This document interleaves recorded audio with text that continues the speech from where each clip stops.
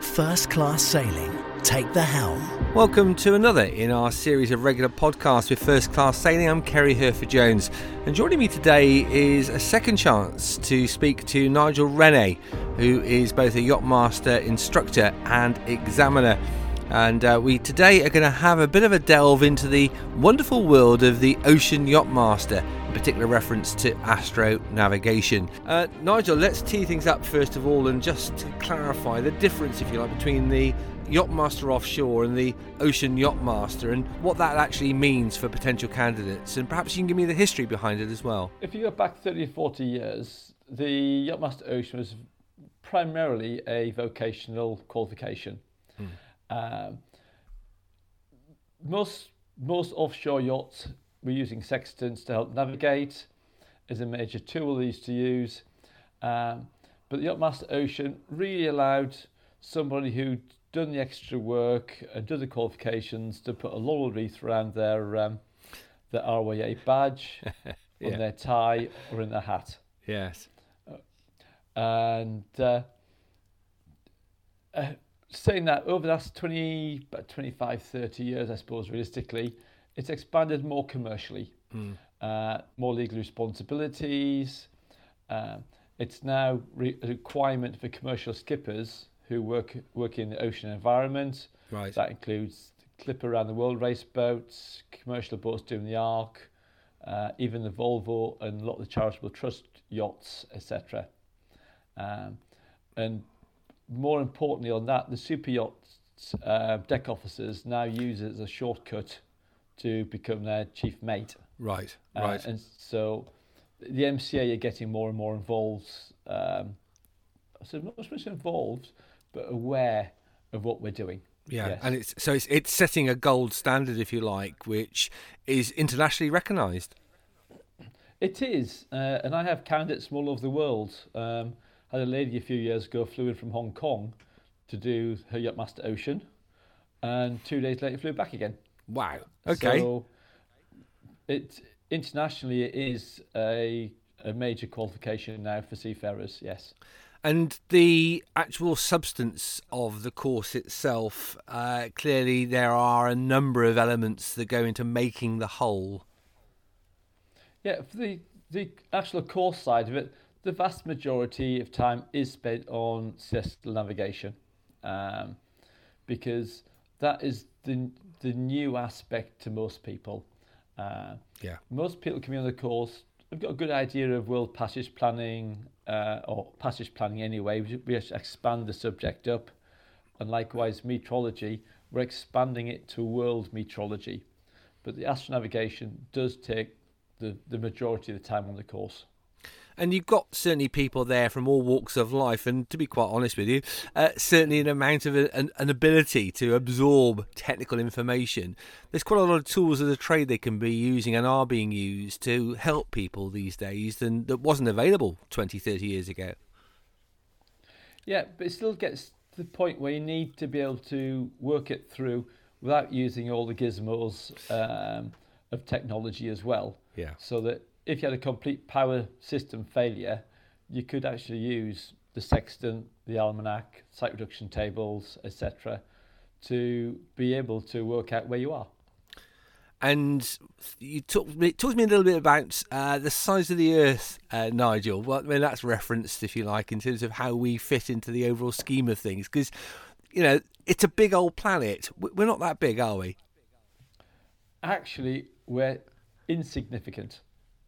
The size of the Earth compared to the Sun, never mind the planets we're using, we're absolutely tiny. We're not even a pixel on the big screen in some cases. So the majority of what we do, we don't even take the Earth's 3,500 mile radius into consideration. We do all of our calculations as if we're in the centre of the planet. And once you start to get that into your head, it starts to break it down, I presume, into bite-sized pieces. Yeah, well, first things we need to look at is time. If we could redesign the Earth, or the way we look at time and longitude and navigation, it'd be far simpler. but we've got 360 degrees and 24 hours in a day, so every hour is 15 degrees. So it's getting your head around time zones.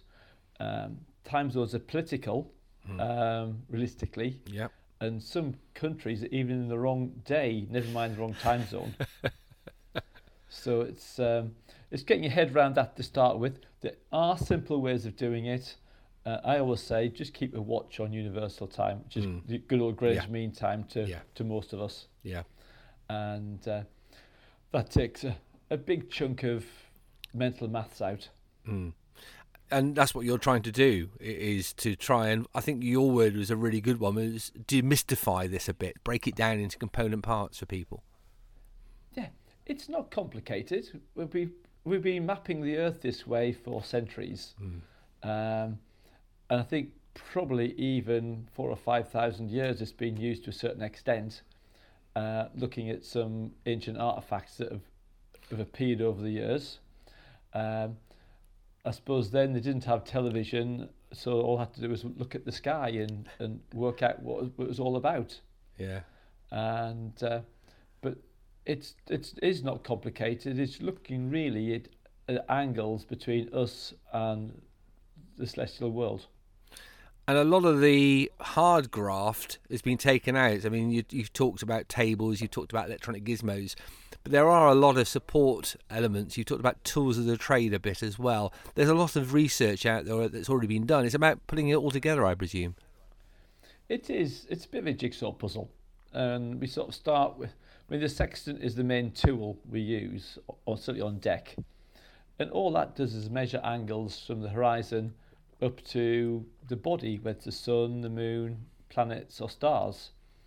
And based on that measurement, and then putting it against a theoretical triangle, which I can talk about a little bit if you wish, which is called the PZX triangle, we do a comparison and it gives us a position line. Actually, there's a symmetry to it, but a logic to this, which, you're following in the path that's been well trod, aren't you, when you're putting this kind of stuff together? Yes, and the first thing to realise is, for anybody, is don't try and reinvent the wheel. It runs fairly smooth as it is. We do get some students who want to really redesign it in their own method. Until you really know how to do it the proper way, don't try and rethink it. Go follow the process.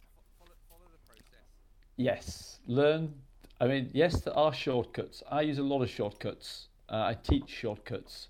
I teach reality checks.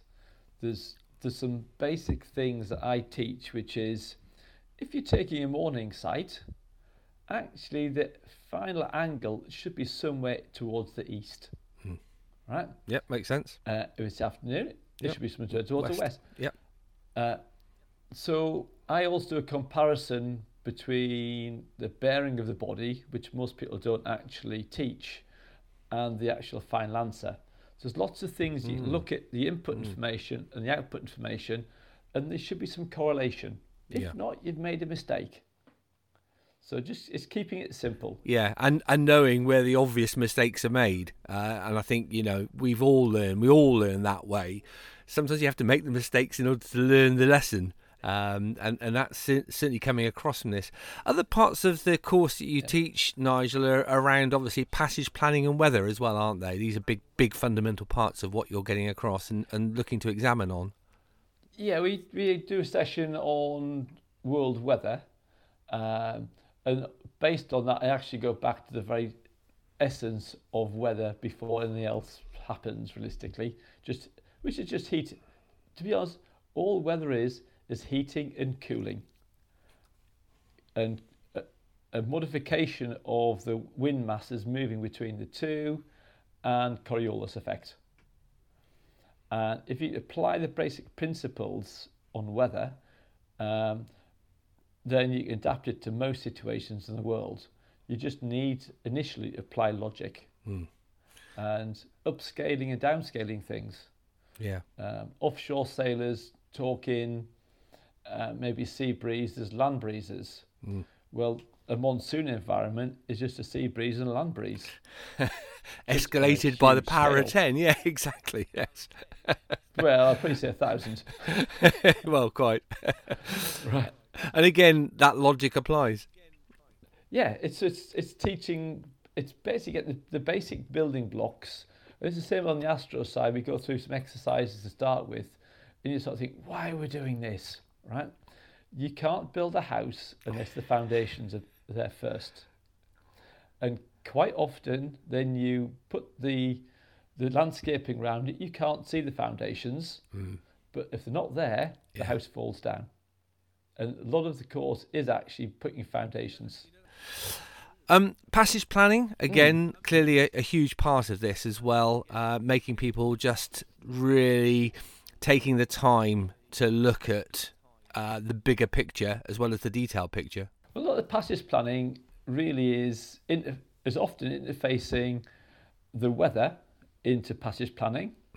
A big thing now, I think, is the politics of passage planning. Good point. I think the world has changed dramatically from when I first started doing long distance work, and we only had sort of one big enemy. Now there's an awful lot of complications in the world now when it comes to passage planning. I think at the moment it's probably even more difficult because we've got the coronavirus issues, which is also going to affect boats going out of harbours, etc. Of course. So but a lot of it interfaces with the weather. Yeah. There's a lot of information out there. It's how we extract that information. It's hugely different from depending on the criteria of the candidate. Okay. If you're a commercial deck officer, you've got commercial regulations to adhere to. Yeah. And if you don't comply with those, you can't leave harbour. Yeah. Simple as. So, yeah, if you're the family sailor, it's a little bit easier because you can tramp around the world at your own pace. Yeah. Looking at maybe 2 or 3 locations in advance all the time. Yeah. True. Then you get onto the sort of the racers who race around the world and do things, and they have a different outlook entirely. And their idea of, I suppose, ocean-going boats and their passage planning is going to be a lot different, and their tools are different as well. Yeah. I get You've got that. the boats, they've got full internet broadband, Yep. down to the cruising boat that maybe doesn't. Yeah. And from your point of view, it's looking at the pitching big it. picture. Yeah. Yes. On examination purposes, quite often I haven't a clue how I'm going to run the exam until I start the exam. And I get to feel what the candidate's background is, and then we work it from there. Yeah, and that almost in a way is a revelation in itself, Nigel, is that this isn't perhaps, speaking personally, not quite as all set in stone as one might think. You know, I think we look at the RYA examination, we look at the RYA courses, and you're thinking, well, you know, it's just you have to follow the process, follow it step by step by step. This is a bit more detail. This is a bit more drilling down into what's appropriate for the candidates, and I think that's a really important point you're making there. Is that there is a degree of, I say flexibility, not quite the right word, but there's enough there to actually make sure that what people are being examined on and what they're learning is appropriate to what they're going to then be doing with those qualifications. Yes, or what they've done. I mean, Sure. one thing I can't guarantee is what we'll be doing in the future. Sure. But there's no point in me looking at standard operating procedures with a family sailor. But there again, if I'm working with, a super yacht deck officer, I'm very interested in their how they react to operating procedures and the commercial side. So every exam is different. And I mean, giving you a broad base, recently I had an Alaskan trawler captain Right. who was across in the UK. He was also a sailor as well, but he was using it as his qualifications driving his trawler.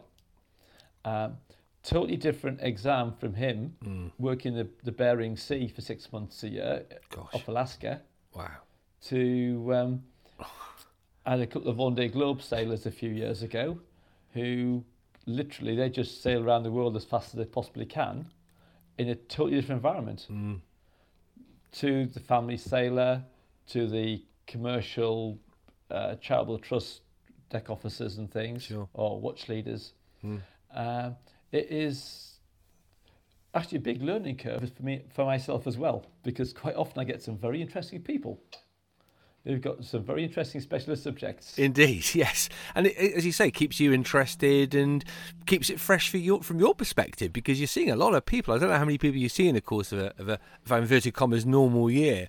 But, you want to keep yourself interested as well, don't you? I think the most I've done is 23 ocean candidates in a year, which works out about one every 2 weeks, I suppose, over the complete year. Goodness me. Which is a lot. Usually it's not quite as many as that, usually sort of in the teens. Right. Goodness. So vast majority, I mean, people don't do Yacht Master Ocean really until they're ready for it. Sure, yeah. So the vast majority actually pass. Yeah. And there's certainly from my aspect, I've got a standard email that goes out to all candidates before running the exam. And it often weeds out a few people who are maybe not quite ready yet, because based on that, they'll say, can I come back to you in maybe a couple of months' time? Yeah. They can see where they are. Yeah. And that helps as well, doesn't it? Yes, because let's face it, I'd rather have a nice chat with somebody, tick all the boxes and everything else, and write a nice simple pass report, than have to go into a not quite ready exam report. Yeah, and I don't like using the word fail. No. Not quite ready is a better way of putting it. So what's the length of time for taking a qualification such as this, Nigel? What sort of length of time are we talking about? Well, once somebody's done all the prerequisites and submitted the sites, etc., it generally takes about an hour and a half to 2 hours chat to go through the exam. Okay. And we talk all aspects from really passage preparation through to navigation and beyond, yes. Okay. And somebody who's not quite ready yet, as you say, they're looking into their if you like, their experience to date. There's obviously the course to go on beforehand to get them up to that speed. And again, a number of different companies offer these kind of courses, don't they? Yes, I mean, most ROAA establishments will offer it. There's a limited number of instructors. Yeah, which is one thing. Yeah, good point. It's getting the instructors who have been there and done it enough in the past. Yeah. Which is the interesting side of it, because it's one thing learning it and then starting teaching it, and there's one thing knowing it and done it. Yeah. Then starting to teach it. Yeah. Because one of the challenges is the knowledge level to teach it is much higher than the knowledge level required to do it. Well, actually, from my aspects, teaching it, I learned a lot from teaching it. Okay. Because as a user, I knew I could get away with. But as a teacher, I've got to be exact. Yes. In some cases, yes. Yes. But you're still enjoying it. That comes across clearly, and clearly your candidates are enjoying it. So that's all a tick, tick, tick from your point of view. And what do you wish you saw? Yes. What do you wish you saw more of in terms of candidate preparation or candidate being ready for this kind of stuff? What do you think? What would you like to see more of? Yeah. Well, the vast majority of candidates are well prepared. They fairly meticulous, and actually in some cases are almost over-prepared themselves. Okay. I get some really good pre-exam portfolios where people put together a set of information about the passage, their sites, the preparation, the crew management, challenges, excerpts from the log, Wow. Interesting aspects from the log. So actually some of these things can go into sort of 50 or 60 pages quite easily. Do I read every word? No, I don't. No. I'll skim through. I know what I'm looking for. Yeah. It gives you a flavour. And that's, yes, and I'm looking for things that maybe have happened in their sailing career, or any expert skills they have as well, to see what makes it a bit more interesting. Yeah. What I don't like is when somebody just sends me the bare minimum, which is a sun-run sun and a compass check, Right. an application form. Yeah. Because then I've got to then work out, do they actually know everything else or not? So I've got to be a bit more in depth in questions. I haven't got a publication to talk around as well. That. Yeah. So, I mean, for instance, some people have had some very interesting situations. Had one guy had lost 2 yachts to electrical fires. Goodness. And it's quite very interesting. He's a yacht delivery skipper, a Danish guy, and I picked up on just the little things. He sent a lot of information in, and he had his kit list, his packing list for when he goes into deliveries. Fire extinguishers were probably strong in there, I'd have thought. Yeah, well, it actually had in there a smoke alarm. He says, so why do you take a smoke alarm on boat deliveries? He says, well, I've lost 2 boats to fires. God. Oh, tell me. Right? So you imagine he took me off at a tangent to do with fire safety and boats, which has become a bit of a specialist feature as far as he was concerned. Sure. I've had candidates who've lost boats. I've had candidates who've run out of water because of a tank error, basically. Gosh. So they were on short rationing, and that all so it's all lesson. What have you learned from that? Give me more details. Yeah. So people have had crew managerial problems, I think best described as. It's a little bit like an ocean passage is a little bit like Big Brother on the water. Yeah. Right? You can put a dozen people on a boat for 3 weeks. You can imagine the scenes, right? I'm not sure we'd make interesting footage where once a week somebody walk the plank. I'm not sure. But from experience, it takes good managerial skills. Yeah. Right? And then some. You can't always select your crew if they're paying. Right? So it's issues with morale, this crew organisation, keeping the two grumpies apart in some cases. Yeah.